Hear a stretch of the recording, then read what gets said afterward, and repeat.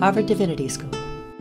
God is Read, 50th Anniversary Symposium. The Impact of God is Read on Studies of Religion, Land, and the Environment, October 7th, 2022. So, hello, everyone. Greetings. I just want to take a moment to acknowledge that we are meeting and gathering here upon the traditional land of the Massachusetts, and to honor their heritage, their continued presence, and pray for their flourishing.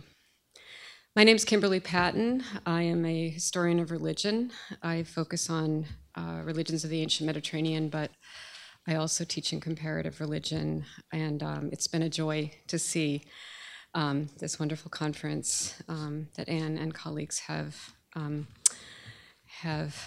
lifted up and allowed us to gather to discuss these burning and important questions in the history of our country, especially at this particular time. The title of our session today is The Impact of God is Read on Studies of Religion, Land, and the Environment. And this is already, we've heard a thread and a theme that has really suffused much of our work together, many of the conversations. Part of that is the powerful, is due in part to the powerful critique that Vine Deloria Jr. offers in the book when he considers the powerful differences between Christianity and tribal religions. He diagnoses, when we consider that the Genesis account places nature and non-human life systems in a polarity with us, tinged with evil and without hope of redemption, except at the last judgment, the whole idea appears intolerable. And in response to that, an antidote to that, he speaks eloquently, not only in chapter 5, entitled The Problem of Creation, but throughout God is Read. Just to name one dimension, he lifts up the kinship between animals, reptiles, birds, and human beings. Other living things, which, as he says eloquently, are not regarded as insensitive species, rather they are people in the same manner as the various tribes of human beings are people. He cites young Chief Cayuse, who refused to sign the Treaty of Walla Walla because he felt, citing Deloria, the rest of creation was not represented in the transaction. And young Chief said, "I wonder if the ground has anything to say. I wonder if the ground is listening to what is said. I wonder if the ground would come alive and what is on it." I am honored today to introduce our speaker and our respondent. Our speaker is Professor Susan Hill. She is a citizen of the Mohawk Nation, a member of the Wolf Clan, and lives with her family at Six Nations of the Grand River. She's an associate professor of the University of Toronto, holding a joint appointment with the Department of History and the Center for Indigenous Studies, where she's also the current director. And prior to that, she taught at Western University and at Wilfrid Laurier University. Professor Hill's research interests include Haudenosaunee history, Indigenous research methodologies and ethics, and Indigenous territoriality, with themes that benefit Indigenous communities while expanding academic understandings of Indigenous thought and philosophy. She's particularly interested in Haudenosaunee knowledge and thought, seeking to make sense of contemporary lives through an examination of how people got to where they are now, both literally and figuratively. And her 2017 book, The Clay We Are Made Of, Haudenosaunee Land Tenure on the Grand River, was published by the University of Manitoba Press. It addresses these themes, and it won a number of awards, including Best First Book, awarded by the Native American and Indigenous Studies Association, as well as the Aboriginal History Group Prize and the Canadian Historical in the Canadian Historical Association.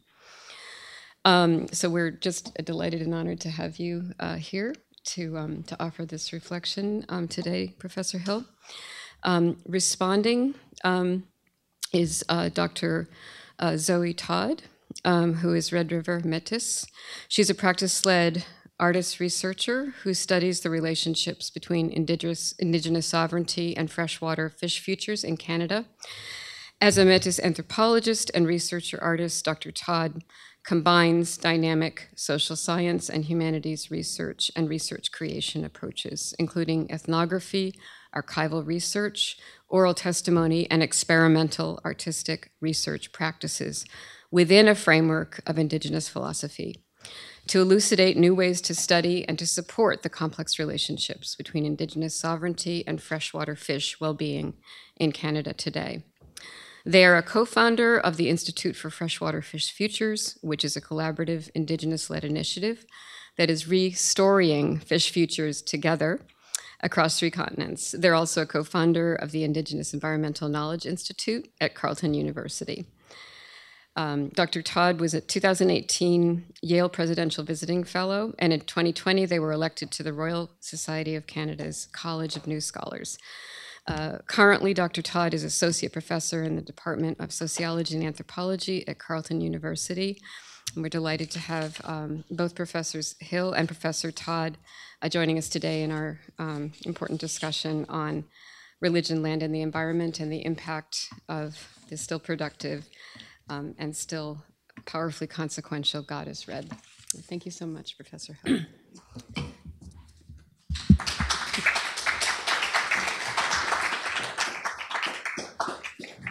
Scano swagwego, deawandate nikiason, otahione ni wagishout that ganyan kyono ni wakwenzodan, oswego niri wageno.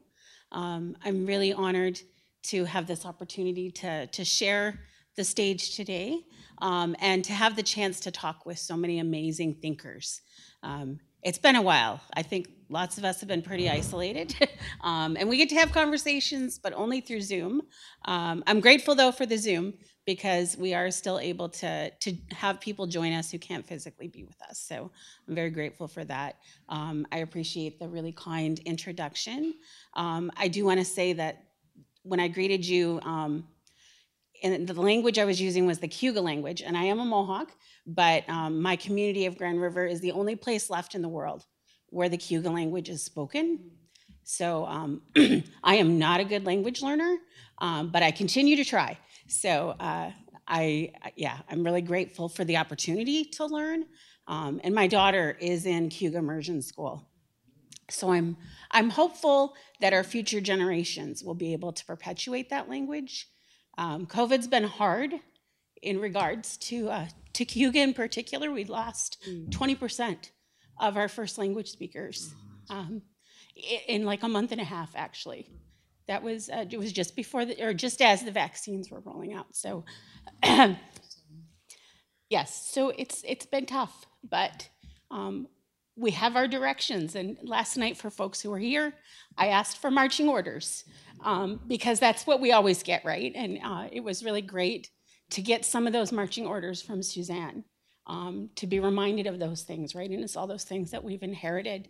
And whoever the current old people are, they have that right and that responsibility, right, to direct. So I still have a while before I'm there, but although I fully admit I do give lots of marching orders to others. And in our jobs in the academy, we get that privilege as well, right? So I wanted to give that background. I actually did a title for my remarks that I called The Timelessness of Vine Deloria Jr.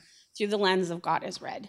I will tell you that God is Red is not my favorite Vine Deloria Jr. text. Partly because I don't understand all of the religion conversation, particularly the Christian conversation. I was raised as a Christian in idea, but not in function, and certainly not in like the philosophy of it. I think most people who grew up in the States and Canada are certainly raised in a sort of Christian, where they're Christian states, right? Regardless of how active one's family might be. You know, we go to school Monday to Friday. We don't go to school on Sundays, and we all know why. You know, the winter holiday is Christmas. You know, we get Good Friday and Easter off. That's not, we live in Christian states, regardless of what those states might want to tell you about their secularism. But because of my lack of knowledge of biblical philosophy, I've always struggled with the text. To be honest, though, I make my grad students read it. Because to me, one of the greatest things it offers us is that questioning and that push to think more. And my own academic training has come from people who had that idea that it was their job to encourage particularly graduate students, but undergrads as well, to become thinkers. Not to tell you what to think, but to teach you how to think, and to push you to do that thinking. And even the how, right, isn't necessarily, there's no standard for that, but it's that encouragement to think. So yes, with that, that's sort of my own tensions with the text as a layout. Now, I'll also tell you, I am not a scholar of religion, which I think you've already figured out. And I'm not technically a scholar of land or environment either. But I deal with those topics extensively as an Indigenous studies scholar. Because honestly, I don't believe you can be an effective Indigenous studies scholar without taking up those topics in some form. We all have our own particular specialties within that sort of broader category, but you've got to know something about all of them. In particular, you have to know something about all of them in terms of how they affect Indigenous peoples, past, present, and future, if you're going to be good at what you do. I'll also tell you that as a Haudenosaunee woman, these topics are part of my everyday life, whether I call it that or not. And they're part of my responsibilities to the future generations. And while I've done very well in my career, let's face it, at the end of my days, it's not going to be about what I did at whatever university I worked at. It's going to be about particularly what my kids are able to do because of how I enacted my responsibilities.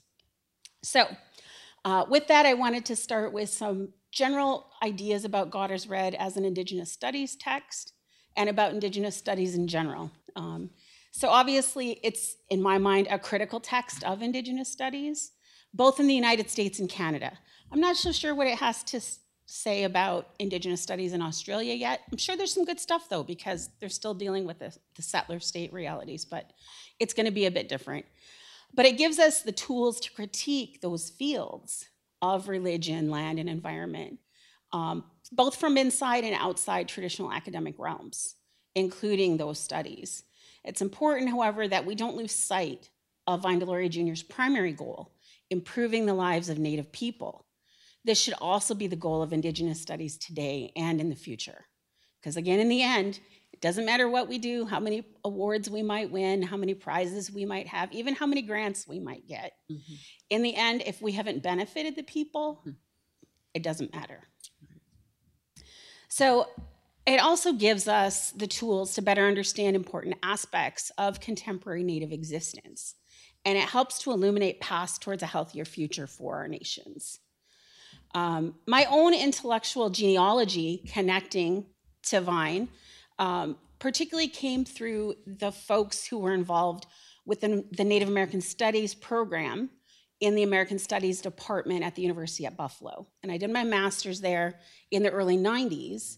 And I was talking to someone earlier about the fact that it was still probably pretty radical in comparison to other similar departments, but it wasn't as radical as it had once been.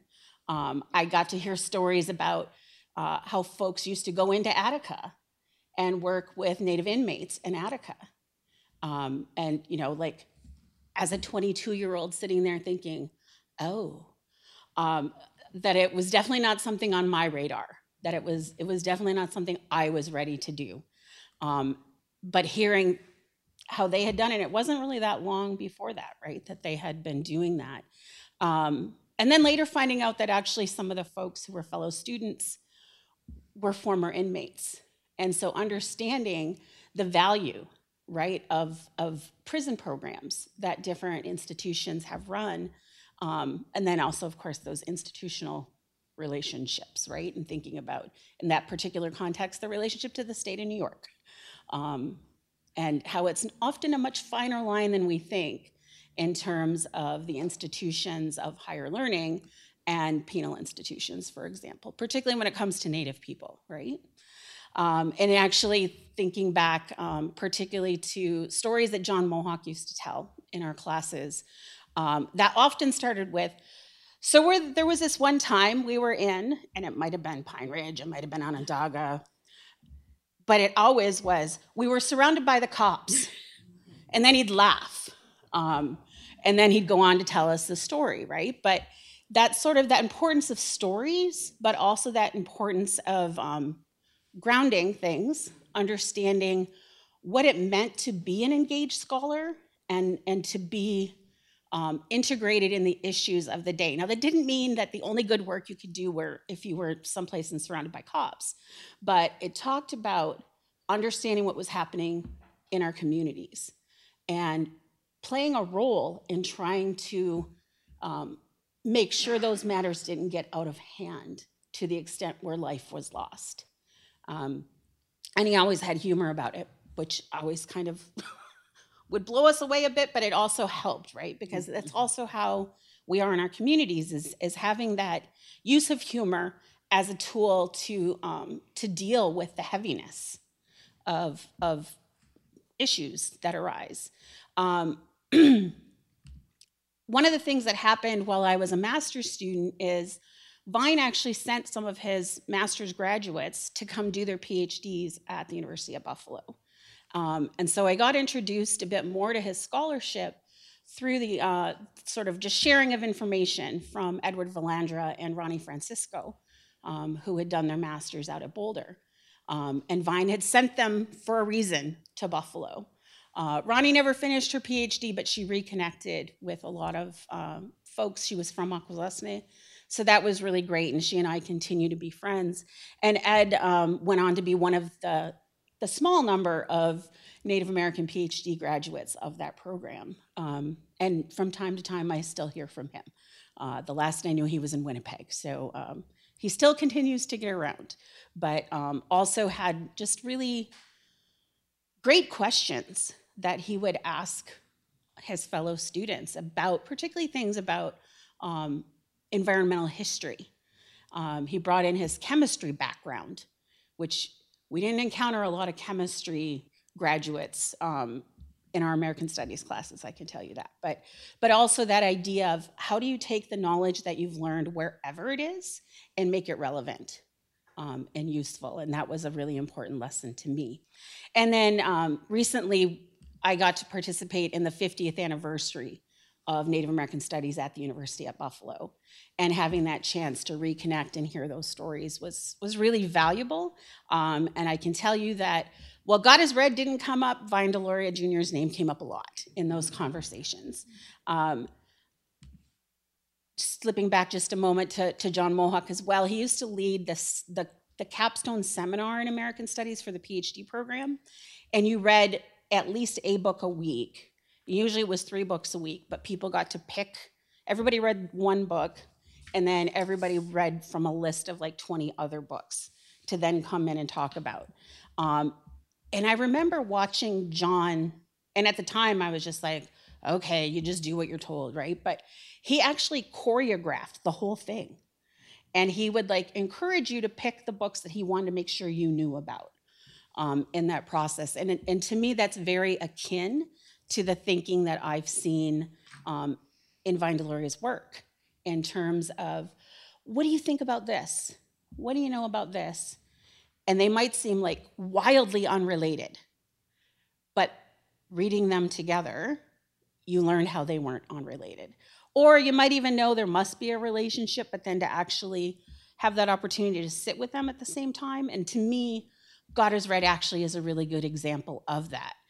In one book, he pulls together all of these different ideas, right? And like makes you think about things that just seem really weird together, but actually work your mind in a way that causes it to move in ways that I think many other similar texts wouldn't. Right. And so to me, that's, again, something that's super valuable there. One of the key messages, and I think really it's the key messages of his scholarship in general, was that call to accountability for academics and the academy, and particularly around areas of research ethics, institutional ethics, and ultimately everyone's responsibility to the natural world. I'm not going to give tons of examples because I think you all know them, but those reminders. And to me, those are also the ongoing marching orders that academics have today, is about how do we continue to mobilize these calls to action in ways that will continue to make our institutions better places and more effective places. And in the cases of places like tribal colleges, how it is that we actually help them to grow in ways that they can be more effective, in ways that where they're going to be seen as at par and often in many cases exceeding the accomplishments of mainstream institutions. Obviously, the text is about a critique of Christianity. And for me, that as a student of history or historical studies, it always came up in my own research into Haudenosaunee history, where there's questions raised about the duplicitous actions of missionaries, right? And it's sort of that dichotomy of being a historian of the early colonial period and the fact that the vast majority of those records are written by missionaries. But then also being able to sort through and find meaning in those without carrying that continuous burden of the message, and as well as the labels that get attached in that. So for example, if anyone's spent any quality time with the Jesuit Relations, you already know what I mean. But being able to actually find useful things in there outside of, you know, the demonic and devil terms that land in there. And I had the opportunity to visit London, England last summer, and I was constantly thinking about the messages that were carried forward by these four leaders. They call them the four kings of the New World, who went to see Queen Anne in 1710. And their requests were for really ways for the Queen to get her people in line so that we would have less problems with the settlers who were in our territories, particularly along the Mohawk River. So three of the four were Mohawk leaders. The fourth was a Lenape leader. And so they were all there, though, saying, can you get your people in line? And so they were explaining to the Queen that you have people who've come here and they brought alcohol with them. And our people drink that, and it causes great trouble in our communities. And then they said, you need to get your people in line around deals they're making about our land, because they're getting some of our individual people to sign agreements that are different from what they're telling us they are. So what we really need from you is a school teacher who can teach some of our young people how to read and write, so that we're not being taken for granted and taken advantage of in these land deals that are happening. And they were specifically talking about these patents from the 1693 in the Mohawk Valley, the Gaihudosora patents. And so it's actually, to me, our first land claim. We're still waiting on that, actually, but, right? So, and then another thing they were asking about was about witchcraft that the settlers had brought with them, because some of our people were starting to learn some of those things, and it was causing a lot of harm in our communities. So what the leaders were saying is, please get your people in line. And I know that that's a real tension, right? When we think about the way that witchcraft has been labeled in the early history of America, right? Salem's just up the road. But what they're really saying is, we want your people to stop encouraging our people to do things that are going to cause disharmony amongst us. So Queen Anne's response was not to send a teacher and not to send directions to the local government to keep your people in line about land patents. She said, I'm going to send you a church, because I'll send you a church and I'll send you a minister to run that church, because when your people go to church, the minister is also going to be the teacher. So They can teach your kids how to read and write, and everything will be okay. And so that was the original Mohawk Chapel that was built in 1711 in Fort Schoharie.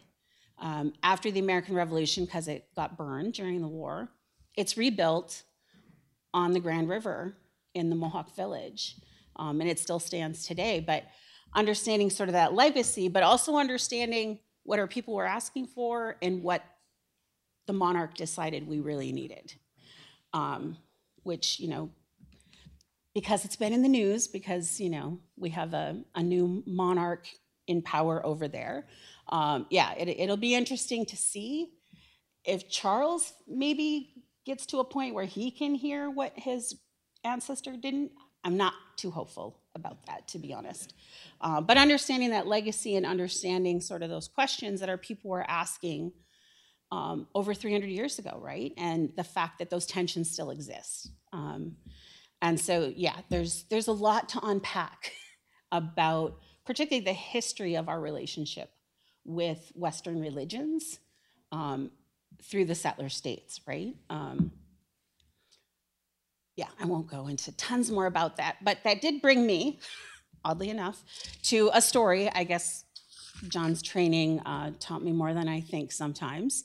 I had the opportunity to visit with Pamela Clausen yesterday, and we were talking a bit about Wounded Knee and the various stories that we hear about the different folks who came in to help negotiate around the dispersal of folks from the Wounded Knee encampment.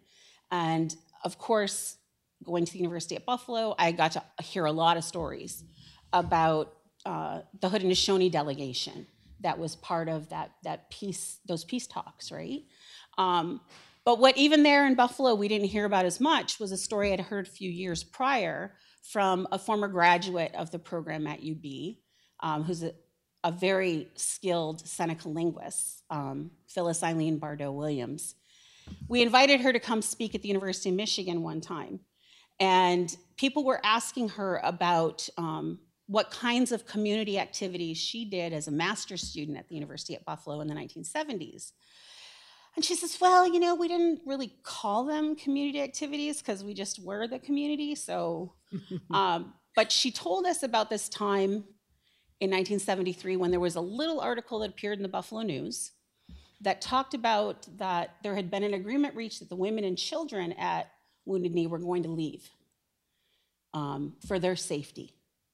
And it was Eileen and several other young Seneca moms who were students in the program at the time who read that and they were like, no, because if the women and kids leave, that there'll be nothing to stop the police from coming in and killing everyone. So they figured out whose station wagon they were going to take and who had provisions, and they set out that night. They let their men know, you've got the kids, we'll be back when we can be, but we've got to go. And they did. And she told stories about learning, like Dennis Banks used to do like these little training talks with the folks who were there, because of course people came from all over the place, right? So with varying levels of survival skills. So, he was trying to teach them about hand-to-hand combat with a fork. And then she tells a story about somebody who went and harvested a cow from a local farm. But they picked an old cow. And so Dennis and some of the others had to teach the young guys, okay, this is what you look for if you're gonna go harvest. And some of those skills, right? And it's funny because those are the stories we don't hear about as much. They're not the ones that made it into the published accounts, but I'm sure there's tons of them, which also made me think about the fact that a text like God is Read gives us opportunity to encourage our students to go find some of those stories. And particularly thinking about what kinds of stories didn't make it in the publications. And I think in many regards, often it's the stories of women who took up the call, or actually nobody was calling for them to come help. They just read that the women and kids were leaving, so they're like, oh no. So they made that call themselves, right? And often those are the stories that we don't hear. And so to me, those are really great opportunities for students to take that up. And particularly to go take it up in terms of asking their own family members, right? Like years later, I found out that friends of mine who I used to stay with when it was time for ceremony at home, when I was living in Buffalo, had also gone to Pine Ridge in the 70s to help, right? And they were like teenagers from Tuscarora who like just took a motorcycle out to Wounded Knee, right? And again, those aren't the things that were published about. And so those opportunities to get those stories, and it's a little scary because the teenagers of the 1970s are now like the great, in some cases, great grandparents, right? And because it feels like it wasn't that long ago, but and particularly, let's face it, in Native life, it was a long time ago. Mm-hmm. Our life expectancy is not that long in many cases. So yes, anyway, I digress, but I think it's important to think about those stories that aren't documented, but also how things like God is Red encourage us to go look for those stories too. Obviously, God is Red is about a critique of American society. And I always tell my students those critiques continue to be relevant and valid. And I also try to remind them that those critiques, while he's really talking heavily about America, he's talking about settler states. And so many of those critiques are completely matched on the Canadian side of the border. I will say that's an area that I wish Vine had the opportunity to explore more extensively. I understand why he focused so heavily on the American state, because that was his target audience. But again, there's real opportunities to encourage students to try to uncover those stories. Richard Oakes was from Akwesasne. So he lived a very different life than lots of folks who aren't from border communities, right? Leonard Peltier, I don't think he's a member in Waquamakong, but he's eligible for membership in Waquamakong, for example. And so understanding how did policy and reactions from north of the border play out in activism south of the border, and vice versa, right? Like lots of folks on this side of the border don't know about the encampment at Anishinaabe Park in Kenora in 1970. That's in response to the white paper. And the white paper, even though it was really, really bad, did help to inspire a level of activism that hadn't been seen. But it also was informed by earlier forms of activism that just weren't understood to be in that same way, right? Like people who had been pushing land claims, pushing treaty rights, and all those things that then sort of boil up in response to, in that case, the white paper, but also obviously very much in response to the civil rights movement. And really, I think there's a lot of work to be done in unpacking the relationships across the border around that kind of activism. I'm gonna jump ahead because I know I'm talking a lot. One of the things that I wanted to talk about, when I reread God is Red this summer, one of the things that just kept coming to mind was this quote that I've heard a lot in my life. And actually, it was related by Norbert Hill Jr., where he used to talk about the importance of abstinence from alcohol in ACES. He was the executive director of ACES when I was a young person and used to love going to their conferences. And he used to talk about when white men came, we had the land, they had the bottle, and then once we took up the bottle, then they ended up with the land. But of course, that's derived from a statement that was made in Africa, probably in the 1950s, definitely taken up heavily by Desmond Tutu in the 70s about, we had the land and you had the Bible, now we have the Bible and you have the land. But thinking about sort of how religion has been used as a tool of dispossession. And then thinking about then how does that, what does that encourage us to do about our thoughts about land? And not like, lots of people take that as like a very direct message and we have to get rid of Christianity. But really it's a message about what's your relationship to the land? And regardless of what philosophies might interest you or intrigue you or might even inform how you want to live or raise your kids, what do those older philosophies tell you about how it is that you ought to be as Native people? And so that's the thing that just kept coming to mind over and over as I was rereading the text. And of course, as well, those questions about how do we deal with the role of Christianity within Indigenous communities? And to me, that's one of the key challenges of Indigenous studies, even though it's not comfortable sometimes to have those conversations. Sometimes it's particularly tricky. I think probably, I'm going to say it's trickier now than I think it was 50 years ago in a lot of places, because people are they want to be nice to each other. And I get that.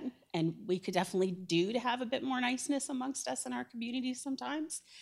But yeah, how do we deal with that tension that is so inherent? And I know that some nations are a lot more effective at that than others. I will definitely tell you what I'm seeing amongst my friends who are involved in some of the land back activities, for example, in my community and related communities, is that just huge disavowal of Christianity without really that thought about how we navigate that in our relationship with our families. But then also, there are some who are very heavily involved, particularly with 1492 Land Back Lane, which is an action taken in my territory, who come from these like longtime Christian families. We've had a number of churches burned, for example, in our community. And the tensions that's created, and you may have seen some of the press about churches that have been burned, particularly in Alberta, some really old churches. Much of it is in response to residential school information that's come forward. But yeah, thinking through how do we navigate this, but then also thinking through what levels of Christian thought and philosophy permeate us, even if we don't consider ourselves to be Christian, and thinking through all those levels. And I know I'm, for lack of a better analogy, preaching to the choir here, but again, to me, that's an opportunity that we have to encourage those around us to take up these questions. I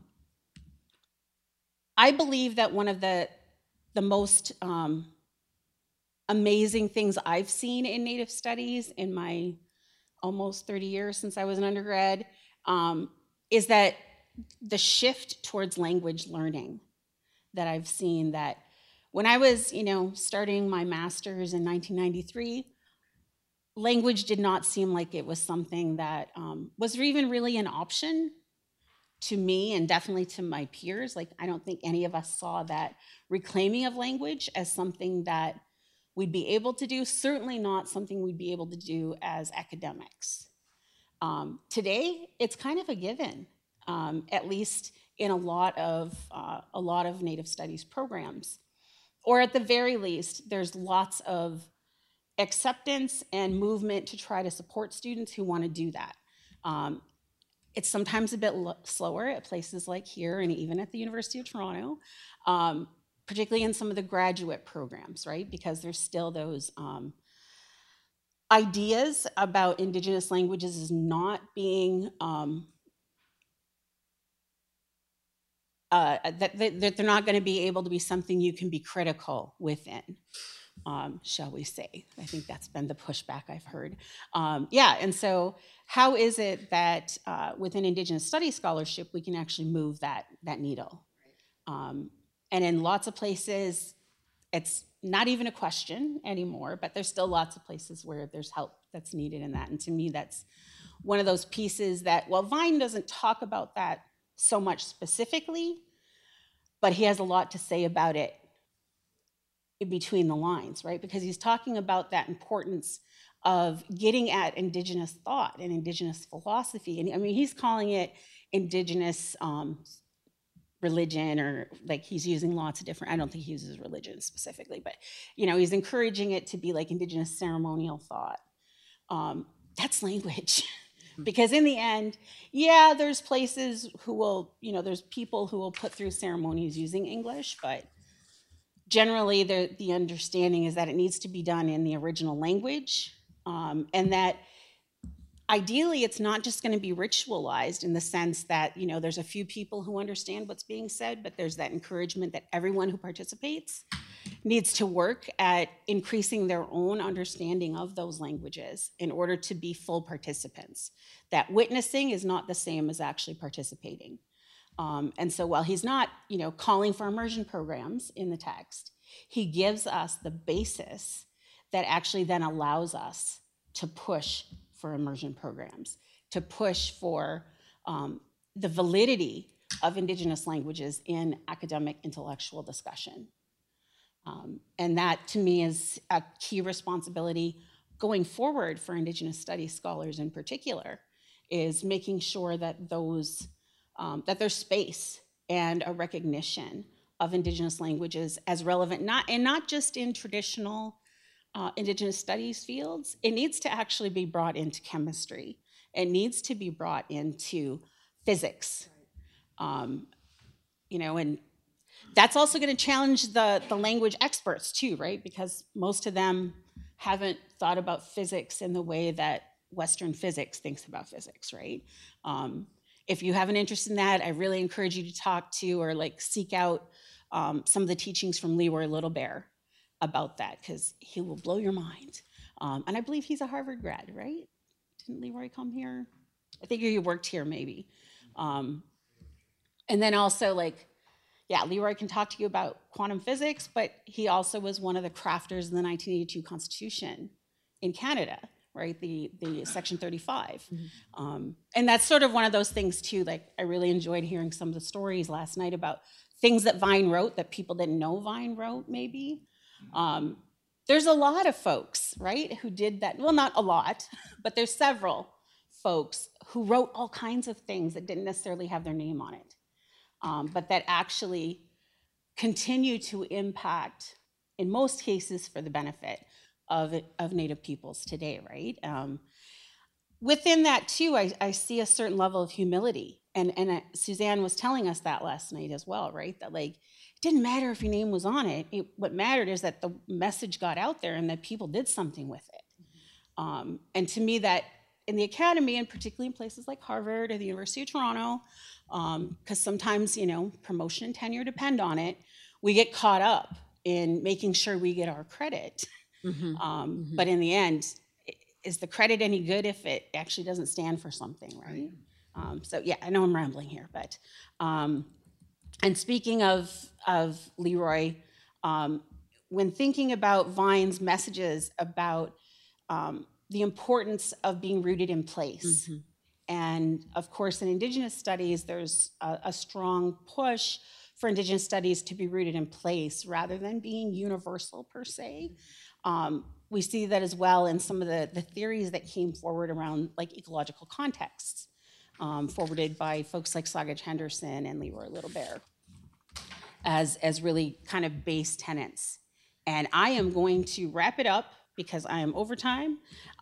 So what I would encourage folks to think about in terms of the ongoing timelessness of Vine Deloria Jr. through God is Red, is the importance, obviously, of taking responsibility for protecting Indigenous peoples and places, of pushing back against those challenges, and particularly those challenges that come as a result of settler colonialism in the form of capitalism. But also, and again, he doesn't say this specifically, but to me, he tells us that we also need to hold ourselves accountable. And so thinking about how it is that we respectfully deal with questioning ourselves and those whom we love and who are around us about the ways in which we have become complacent in terms of allowing particularly capitalism to grow at the disregard of Indigenous peoples and places. So I'm going to stop there. Nyawa.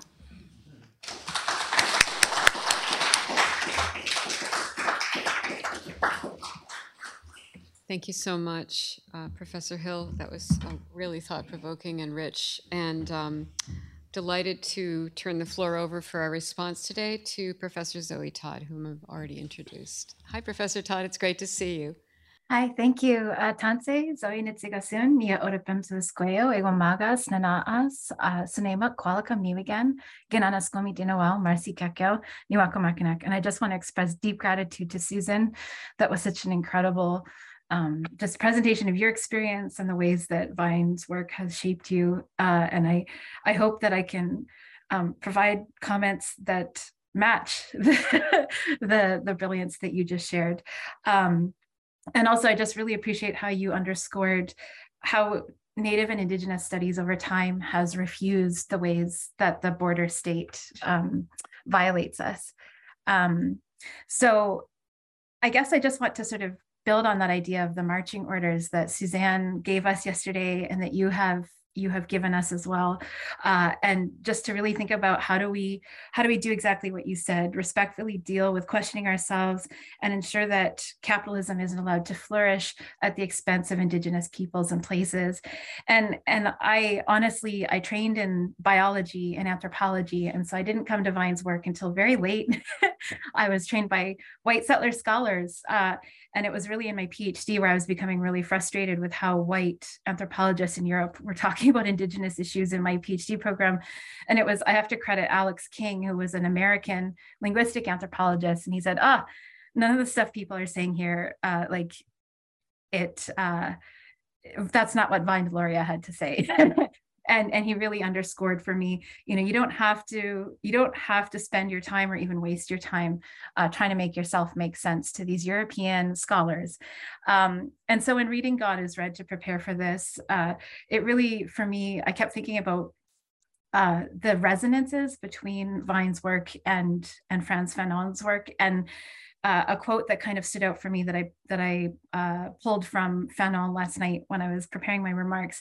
At the end of Wretched of the Earth, Fanon tells us, if we want to respond to the expectations of the Europeans, we must not send them back a reflection, however ideal, of their society and their thought that periodically sickens even them, end quote. And it just really, for me, God is Red really is one of those examples of refusing to reflect back to Europeans what they want to see, but to actually deeply provincialize European structures and say, here's an example of how things are done differently within Native or Indigenous perspectives here in North America, and just provide us that space to really understand the vibrance and brilliance of Indigenous peoples and nations and societies through time, and to really bring us back to that understanding of caring and being in place and really understanding our responsibilities to it.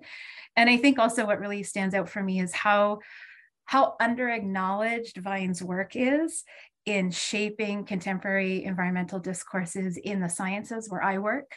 Scientists are not generally reading Vine or critical Indigenous studies more broadly. They have a particular genealogy that they follow, and it's often very anthropological. And so, when I see scientists today saying that they're working to integrate or reconcile Western science to Indigenous worlds, I think about comments that Vine makes throughout this text, but also his other texts. And there's a really brilliant PhD student in anthropology at Cornell named Bruno Serafin, who works with Karok fire knowledge keepers. And he describes what's happening in the sciences in the US and Canada right now as a TEK rush, or a tech rush, a rush towards non-Indigenous peoples trying to sometimes instrumentalize Indigenous knowledge and apply it towards, contemporary problems without understanding that deep rootedness of knowledge in place and the responsibilities that different nations have in place. And in reading through God is Red, one section really jumped out at me because Vine takes the time to cite a renowned Stoney Nakoda leader and elder, Walking Buffalo, and an excerpt from his book, his 1973 text. And in that section, Walking Buffalo is talking about trees talking and how different elements of the world talk. And he kind of concludes by saying the problem is white people don't listen. And I just find it was just really I found it so ironic because the people who have been credited with discovering that trees talk to one another through mycorrhizal networks and other things are in fact white scientists. And so here, 50 years ago, two very renowned Indigenous thinkers were clearly telling, settler US and Canadian people, you don't listen. And imagine the amount of time they would have saved if they were just actually reading critical Indigenous texts at that time. And so that also underscores a line that Vine wrote in Red Earth, White Lies, where he said, quote, "The bottom line about information possessed by non-Western peoples is that the information becomes valid only when offered by a white scholar recognized by the academic establishment. In effect, the color of the skin guarantees scientific objectivity." And I think what's so powerful, Dr. Hill, you are one of the people that has helped to build critical Indigenous studies in Canada into this amazing discipline that so many of us are lucky to work within and teach within. And I just really love how this event has been pulled together, because it really is an opportunity to remember all of those genealogies, both literal and ideological, that draw Indigenous studies together as the community that it is, and just how powerful it is to be reminded that it grew out of marching orders at that time, and that people had really specific, tangible, material responsibilities to relatives, to place, to other communities. And just, it's so exciting to get to be part of this discipline today, but also to get to see scholars of every generation sharing their relationships and remembrances and visions for the future together in this space all at once. So I don't want to take up too much time, because I really hope that there will be amazing questions for Dr. Hill, but I just wanted to overstate maybe just how amazing it is to get to revisit texts like God is Red, and just remember what Indigenous scholars across the US, Canada, and elsewhere have come up against in building the discipline into what it is today, and ensuring that subsequent generations have that space to think critically, to learn how to think like Dr. Hill described, and also to remember that really tangible material set of responsibilities we have, not to become complacent within institutions. My own institution, sort of proudly proclaims that it's indigenizing, but they quietly sort of finally admitted that they're holding on to 300 acres of unceded and unsurrendered Algonquin lands. And they said, it's okay, we're going to put some temporary seasonal sweat lodges on those lands. And, I understand that, that might be one step towards a reconciliation of sorts, but I think that in reading texts like God is Red, it reminds us, as Suzanne said yesterday, why would we start with half the loaf when we can have the whole loaf? And I hope that there's a way for our discipline to continue to push institutions not to do performative sort of forms of reconciliation and restitution, but to actually commit themselves. And one of my dear friends and colleagues reminds me that her job, she works within a very well-funded elite university, and she said her responsibility is to continue to liberate the ill-gotten funds of the institution. And I tried, that's a marching order I took very seriously and enthusiastically when she shared it with me casually one day. And so I think everyone who's spoken today really demonstrates that commitment to that kind of material return and that material justice, and also that careful solidarity work across Indigenous nations, but also across various displaced and dispossessed communities around the globe, and really thinking about what does it mean to turn our backs on universal European religion, universal white supremacist and European ways of doing things, and instead think about all the multiplicity of ways that people have lived respectfully in place and storied our lives and tended to one another and to place. And so I'm just immensely grateful for this opportunity to listen to everyone who's been speaking at this symposium, because it's truly just such an amazing gathering of brilliant people. So Gananas Komitin, I'm so grateful. Thank you. Thank you, Dr. Shaw. Again, heartfelt thanks both to Professor Hill and Professor Todd for your wonderful and stimulating remarks. And I want to open the floor now, both to our community here to offer responses and questions and comments, and also to those who are listening online. And I'll let those monitoring in the back, I think Anka will be monitoring and letting me know if anyone has any questions. Okay.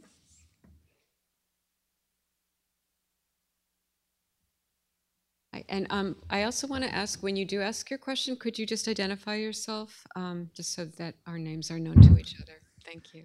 Yes, Dan Wildcat. Susan, thank you so much for that marvelous presentation and your point about elders and all those stories. And have you made this, or is your program made this issue of the real urgency of collecting oral histories at this point in time?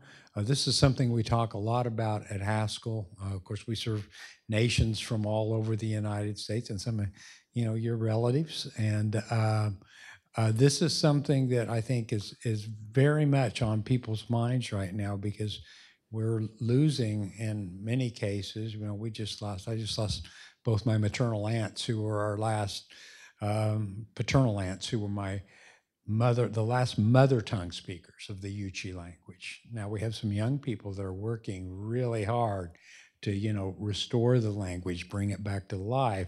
But I think of the stories they had, and I know my cousins have some stories, but it seems like there's some urgency to that now. And that'd be a great contribution, because there are all of these stories about things that they witnessed, that they saw in their lifetime, that are very different, I think, than maybe the histories you might get out of, a kind of a documentarian history.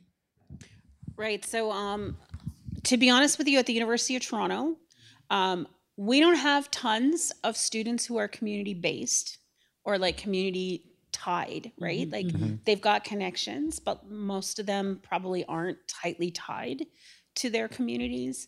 And so there's certainly folks who are training any students they can, both those who are have ties to a community, who are Indigenous, as well as non-Indigenous students, to work on creating healthy relationships. Of course, you can't just show up with a tape recorder, right? You have to actually build that community.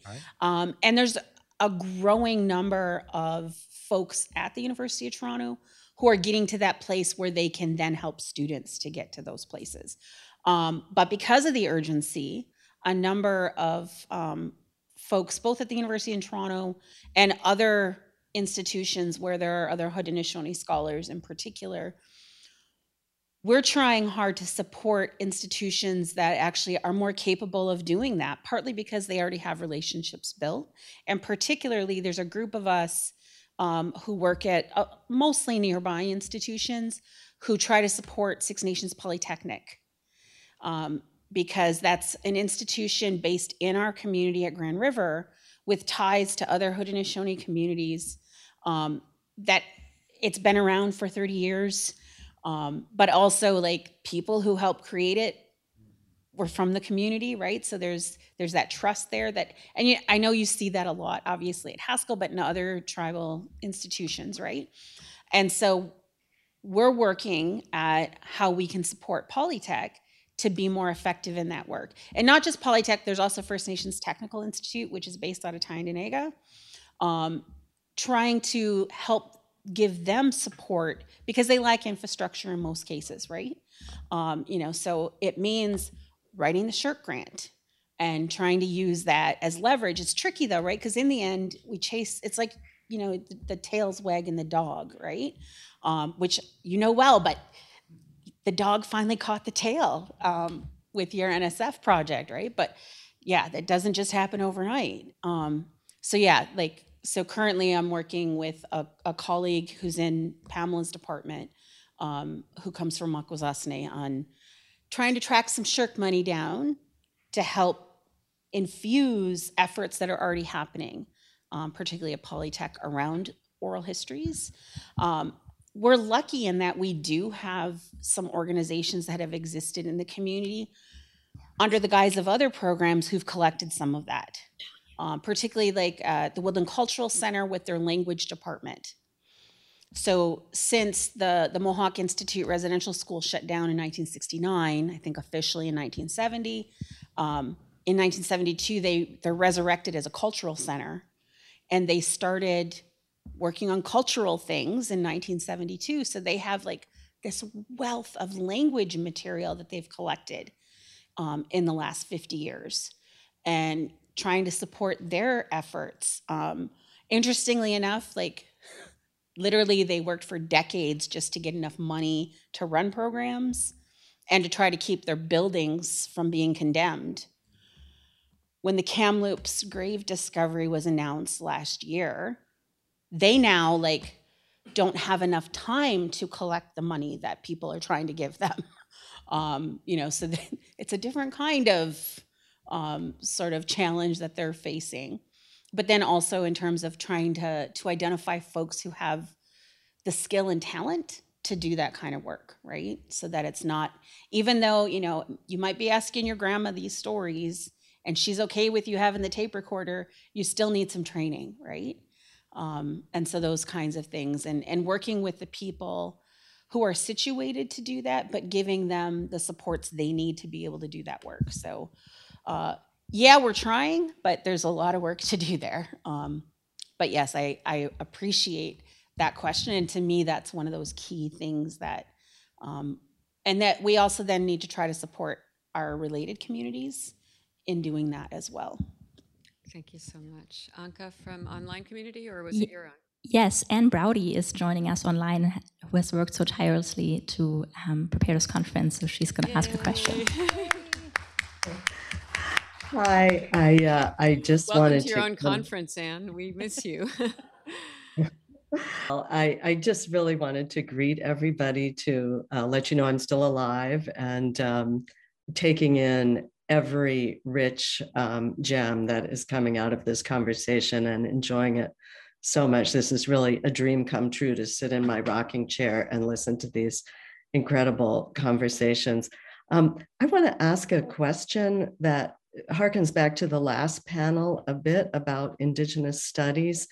But I'd love to hear these panelists respond to it also. And it's a question about how Deloria's call to think about religion spatially might affect both our pedagogical choices and our decisions about the spaces in which we teach, learn, and study, and the spaces of the university. And I'm acutely aware of our privilege here at Harvard, and we just renovated this gorgeous building that I wish I was sitting in with you now. The room you're sitting in, the James Room, was designed to connect intellectual activity to the natural world. And I would love to, I don't know if it's working or not, if that was a good idea, or how that might have an impact. But I also wanted to call attention to the presence outside the James Room of a ceramic artwork, Earthbound, that was created for this new building, and that Anthony Trujillo has helped me to understand is actually bringing the earth inside the building and inside into the pedagogical space. And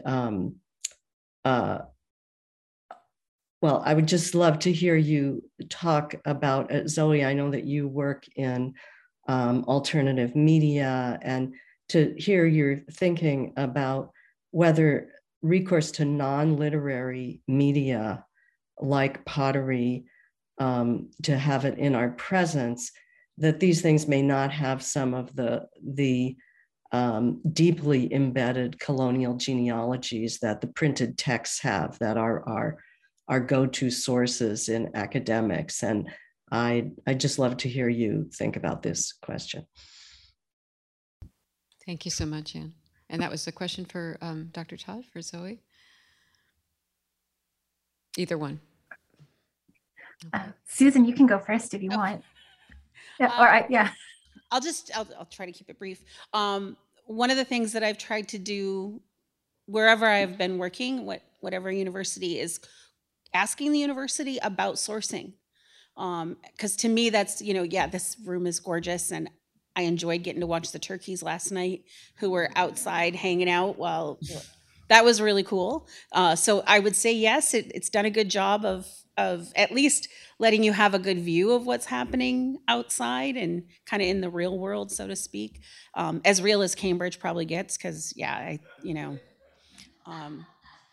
reminds me a lot of Ann Arbor, which I love dearly, but yeah, it's not the real world, right? But yes, but to me, and again, this is like one of those things that I think we have real power within the institution, or at least we can convince ourselves there's power in it, is asking about how it is that the university is actually building their buildings, how it is that they're taking up their responsibilities to be sustainable in those works, and like who's doing the work, right? Like I was part of this, that the Indigenous consultation about this new, really it's a parking structure, but they're calling it something much grander than that, right, at the University of Toronto. And yeah, like they were not expecting the pushback that they got from those of us that they brought together for this consultation. And the question I kept asking them, because they were talking about these different kinds of marble and stuff that they were going to use. I'm like, oh, that's great. I'm like, where are you sourcing it from? And how are you doing that? And what's then your, what kind of relationship are you planning to build with the places where you're getting that stone from? And they did not anticipate those questions. But those are the questions we all need to be asking, is as, we're building these beautiful buildings and doing these great things about even encouraging, environmental design, it's still that how's it getting done, and how does that impact Indigenous peoples in particular, but also impacting the natural world on a grand scale, right? And just holding them accountable at every opportunity.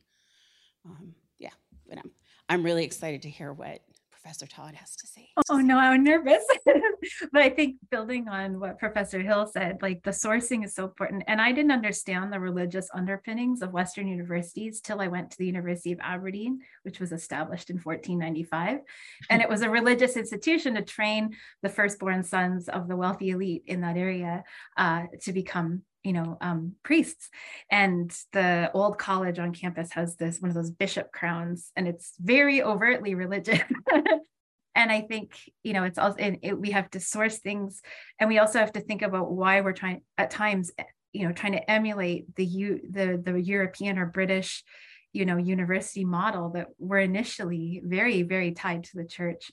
And so that sourcing, and then also like how we're conceiving of what a learning space is, those are such crucial conversations, and the work that people like Professor Hill and other Indigenous leaders are doing across campuses to really hold institutions accountable is amazing. And spaces are being designed that are so much more expansive and also welcome in other displaced and dispossessed communities, so refugee communities, African diasporic communities, and just creating a much different learning space. And then I guess to your question about alternate media, I don't want to put my auntie on the spot, but she is in the audience online. My auntie Loretta is my mentor, my inspiration, my, the first intellectual that I sort of think of when I think about, my dad and my auntie are both really foundational in how I think about Métis worlds.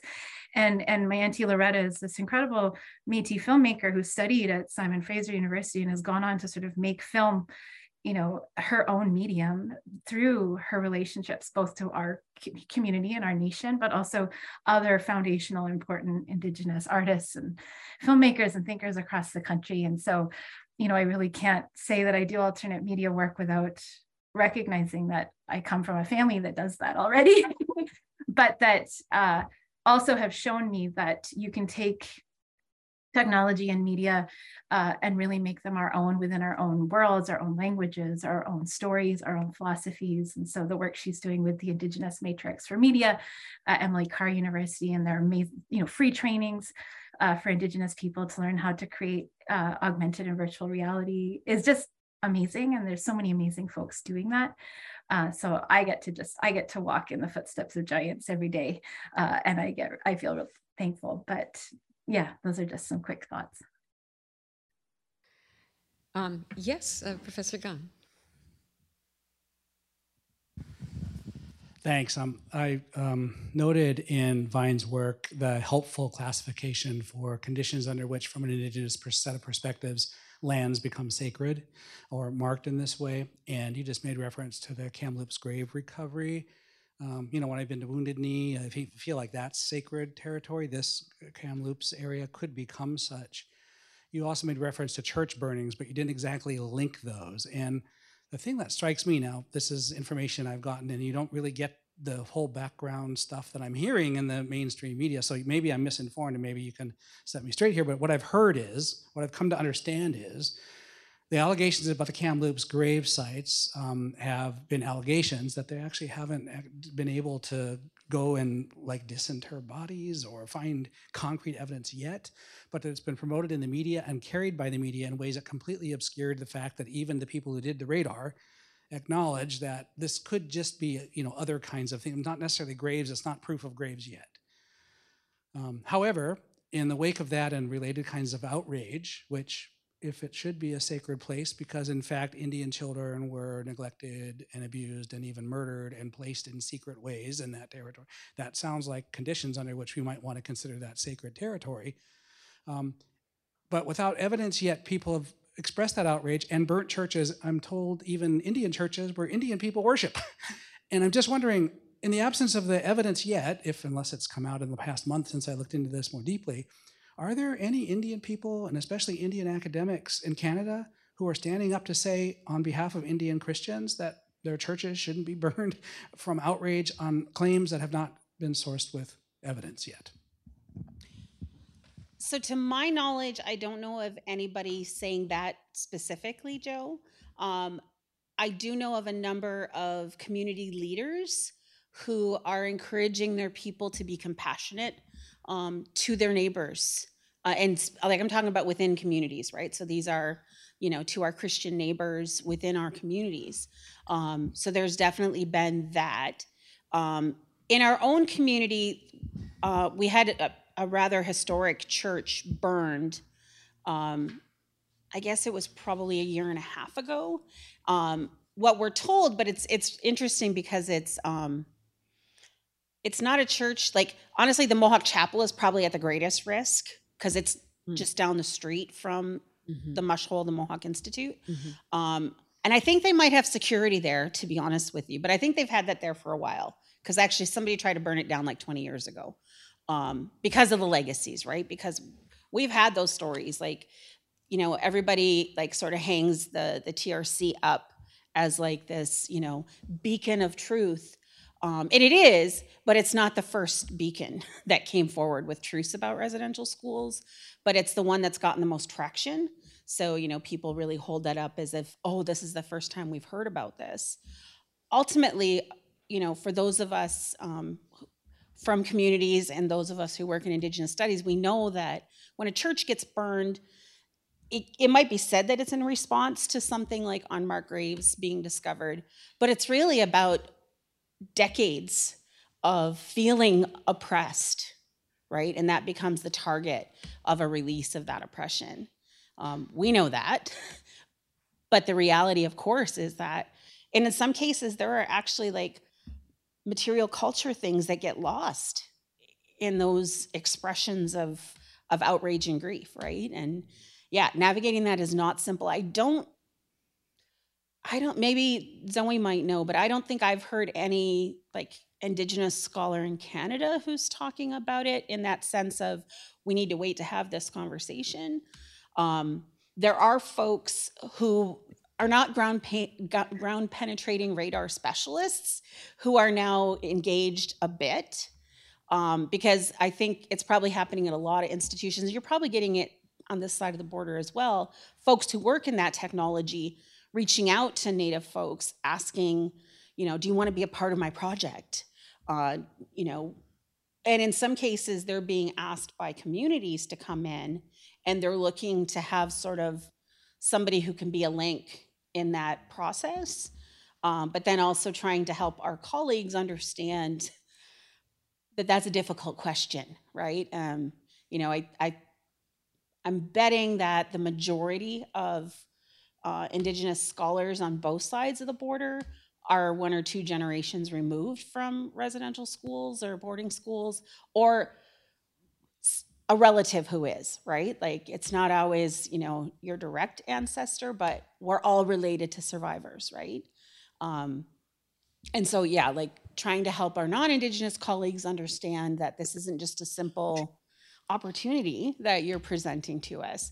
But then also, I think most of us are trying to navigate these questions more quietly around these tensions that you're talking about in community, for sure. Professor Hill, I want to take the chair's prerogative just for a minute to smuggle in part of your paper that you didn't get to, that I was electrified by, which is your discussion of environment toward the end, just because I feel like it's such an important thing for our audience to hear your thoughts about. In an earlier draft that you had kindly shared with us, who are working on the panel, you wrote that Indigenous studies and Indigenous rights get the most traction in mainstream society around issues of the environment. Not surprisingly, it's also the area where I believe we see the greatest misappropriation of Indigenous philosophies and ethics. Later on, you speak about the co-opting of a conservationist ethic through commodification, resulting in the opposite effect to what is sought in terms of protecting the natural world and healing Mother Earth. You had some wonderfully detailed discussion about the North Ontario Ring of Fire extraction project for creation of lithium batteries to power electric vehicles so that the upper middle classes can theoretically reduce their carbon footprint and sleep better at night, which is a controversy I've been following. I'm thinking, when I read it, I thought immediately of this room, yes, which was built to create a connection to the natural world. And in the process, cut down a tree that was planted at the founding of our school, a red oak, who had, it being HDS, had a 2-hour funeral with every tradition you can imagine to say goodbye. And on that tree was a hand-lettered sign from one of our students, and it said, "Please don't kill me. I am a living being. I cannot run." So I just want to remember her as we think about this, this very, very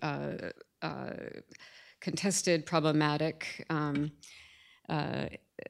issue that you raise, the commodification of conservation ethics. And I'm wondering if you could say a little bit more about it. As you say, what can we take from God is Red as a means of combating this? I'll try. I think ultimately it's about that requirement of ourselves to question what we're doing, how we're doing it, and at what cost, right? Because there is always a cost. And it's real easy to fall into like, yeah, this is a gorgeous room, and to be asked, do you want a room like this? Oh, yes. Without then saying, oh, but wait, what has to happen for a room like this to happen, right?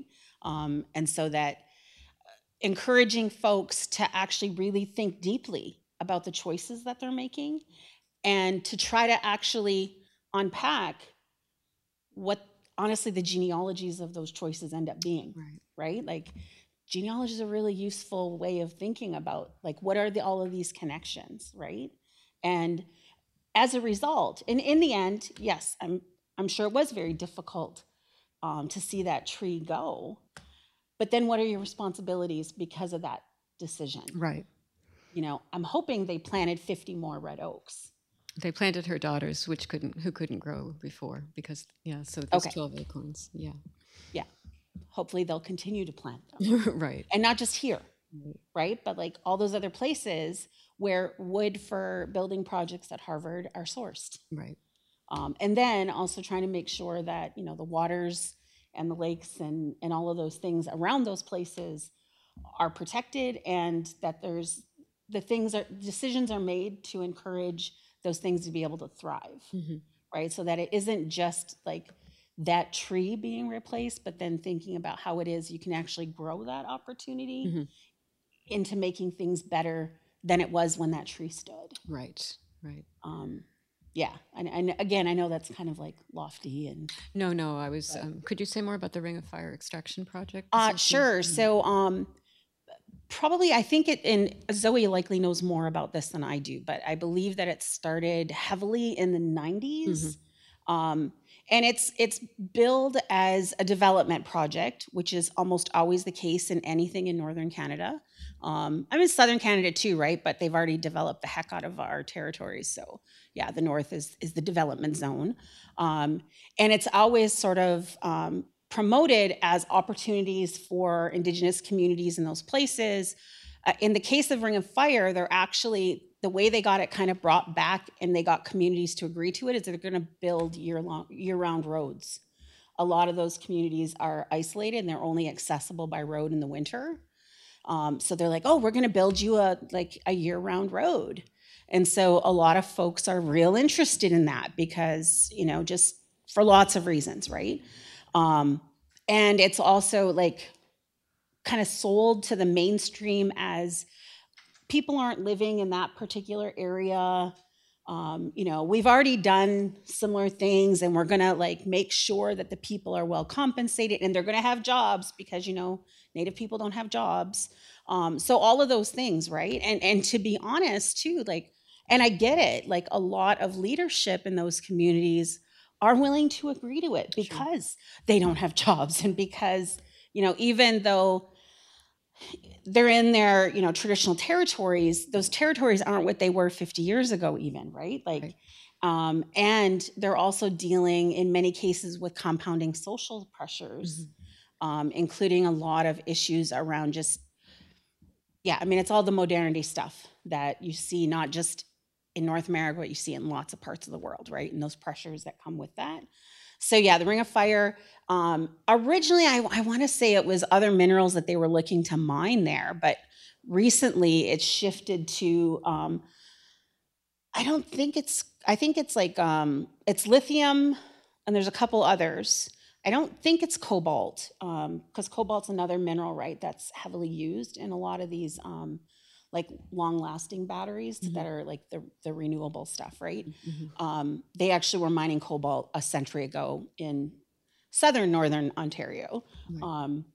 Yeah, so I know for sure it's lithium. I just don't remember some of the other specifics. But recently, the provincial government in Ontario announced that they're signing on to support General Motors in their advanced expansion of electric vehicles.